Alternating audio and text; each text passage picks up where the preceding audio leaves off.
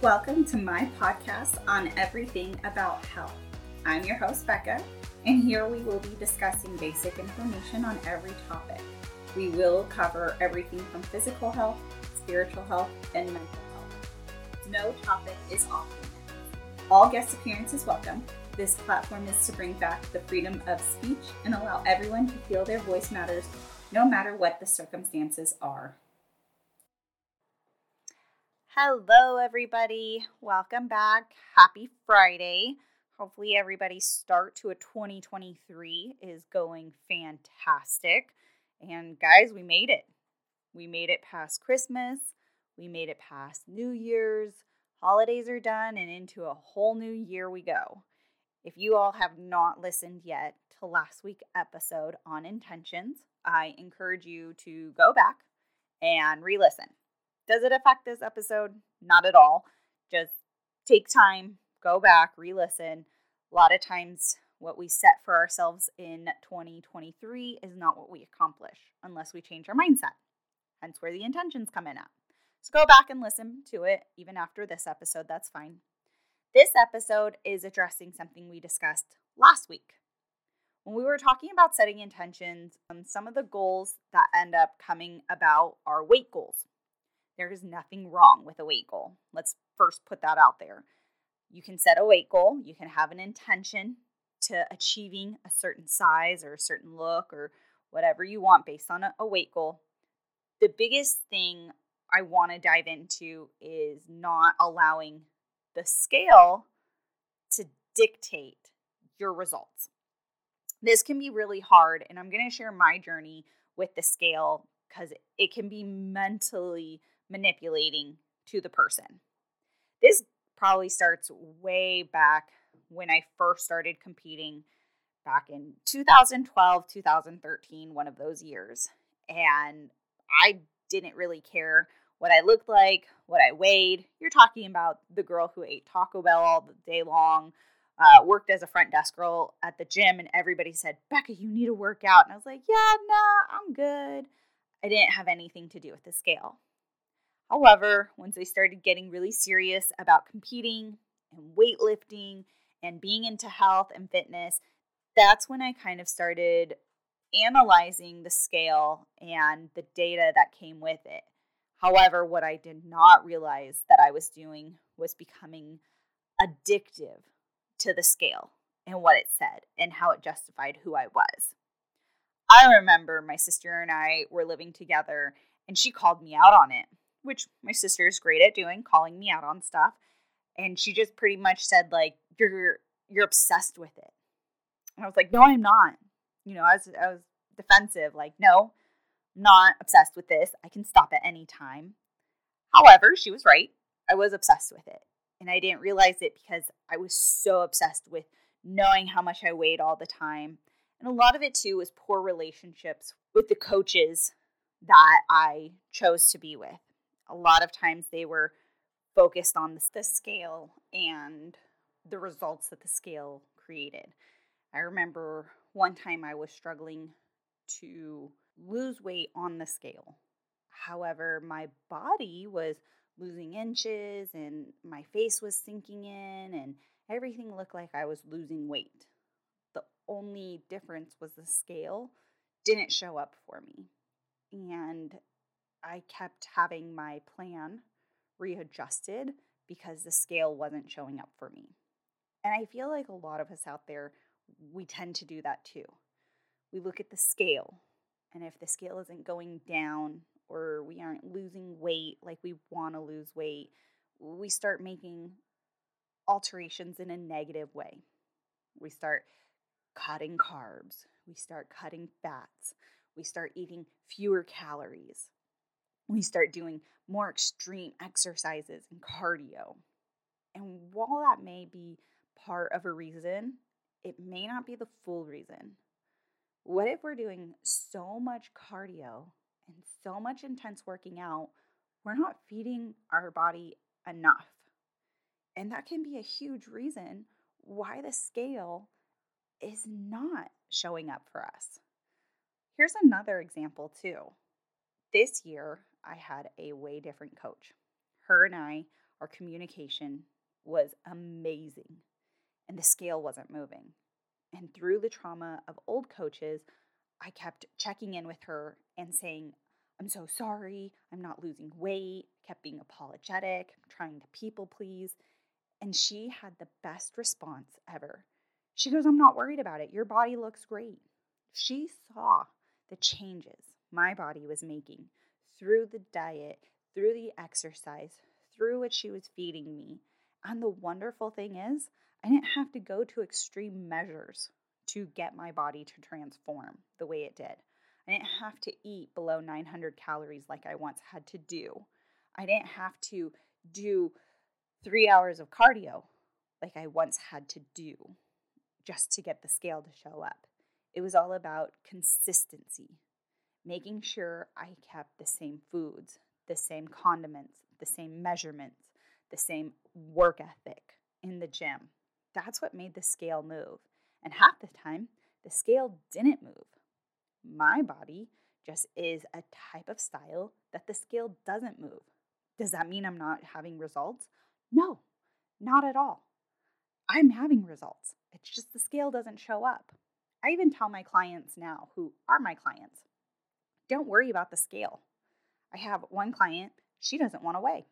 That's fine. I don't need her to weigh. I don't even need a whole lot. It depends on what your goals and your intentions are. That is what you go based off of. So when you're setting your intentions, and if one of them happens to be, I want to be a size 3, or I want to weigh 125 pounds, whatever your health goal is for 2023. Find other methods of how to track your results that do not depict the scale all the time. It's okay to incorporate the scale, just don't make it your do-all and die-all of everything. Because if you start working out extremely hard and you're feeding your body less calories, well, try adjusting it. Try adding in a snack or two here that's healthier to see if the scale won't go down because you need more. I like using this analogy for my clients. It's like a fire. You want the fire to keep burning all night long. Well, you don't just stack a whole bunch of logs on it all at once. It's just going to simmer out. You're going to die it out. You want to slowly add a log, one at a time, to allow the fire to burn. Another analogy I use is a car. In order for your car to run, you need gas. Well, if you as a person are a car and food is the equivalent to gas, if your tank only has X amount of gallons in it, it will only run from point A to point B and never get you to point C. Put enough gas in your tank to get you from A to C. And that is the biggest thing going into your weight goal. The scale, it'll move, it won't move. It'll move when it wants to. It won't move when it wants to. Don't base your whole goal on being that 125 pounds or getting to that little certain number. And if you aren't there, you're just upset about it. Measure your goals in different aspects. If you like seeing data and you like collecting that type of thing, do something different. Pick a trouble area and measure yourself. My trouble area in particular is my abdomen. So I would measure my waist and I would say, okay, is my waist going down? Is it going up? Is it staying the same? What foods can I help with my digestion that's going to be better? Because for instance, I used to love peanut butter. I mean, let's be real. I still love peanut butter. However, peanut butter doesn't love me. So as much as I would enjoy a tablespoon of peanut butter on an apple or even a Reese's cup, the biggest thing is it doesn't enjoy me. My stomach will bloat and hurt, and I can't enjoy peanut butter anymore. So acknowledging what makes you feel good is also going to help with your results as well. If you end up getting bloated, swelling, poor digestion, your body just is off in a certain way after eating a particular food, 9 times out of 10, that's pretty much telling you, stop eating it.